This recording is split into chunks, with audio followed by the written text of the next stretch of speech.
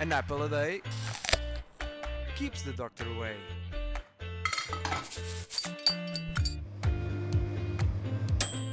Vitamina. Depois de um programa sobre desporto, vamos continuar a cuidar do coração. Desta vez vamos saber mais sobre as práticas alimentares. 74% é a taxa de portugueses que procura ter uma alimentação saudável. O estudo é da Shopper Trends da Nielsen. No topo dos alimentos que passaram a entrar com maior força na cozinha dos portugueses são as frutas, como a banana, e os legumes, como a cebola e a cenoura. Contudo, os resultados não são animadores no que toca às escolhas dos jovens. Ainda que incluam os frescos, há uma grande proporção de produtos de conveniência, como os chocolates. Quando se fala de coração, fala-se de hipertensão. Rima, mas não deve rimar nas análises sanguíneas. Um estudo realizado pelo Instituto Nacional de Saúde, Doutor Ricardo, Jorge, com base em dados do primeiro inquérito nacional de saúde com exame físico, revela que 36% da população portuguesa, com idades entre os 25 e 74 anos, apresenta hipertensão arterial. Como reverter a situação? Nada como começar pelo prato que segue para a mesa, optar por uma alimentação saudável, não fumar e, claro, reduzir o conhecido inimigo da tensão, o sal.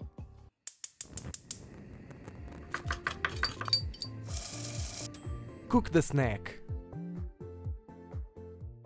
No cook the snack há panquecas de linhaça. E porquê? Porque a linhaça é rica em fibras e ômega 3, ajudando a reduzir o colesterol, melhorar a circulação do sangue e a reduzir a inflamação. Vamos passar à receita. Leva uma colher de sopa de iogurte de coco, outra de farinha de coco, mais uma de farinha de linhaça e, por fim, uma colher de sopa de água. Juntar um ovo e mexer. O restante é o costume. Levar a uma frigideira antiaderente e de um lado, de outro, e já está pronto a servir. Os espaços saudáveis em Lisboa não param de surgir, só nos falta recursos para experimentar todos, mas pelo menos há mais uma sugestão para a lista. The Juice Hut é um local indicado para o verão porque além de servir sumos frescos de fruta, podes bebê-los à beira-mar. Fica na praia de Carcavelos. Os copos de takeaway são de plástico, mas biodegradável. O sumo Caribe tem manga, laranja e banana e nos verdes há o sumo de cenoura e espinafres. Cada copo de sumo custa 3,80€.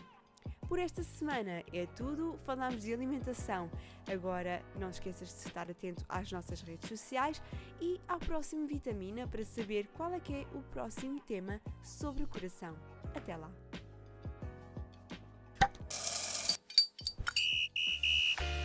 An apple a day keeps the doctor away.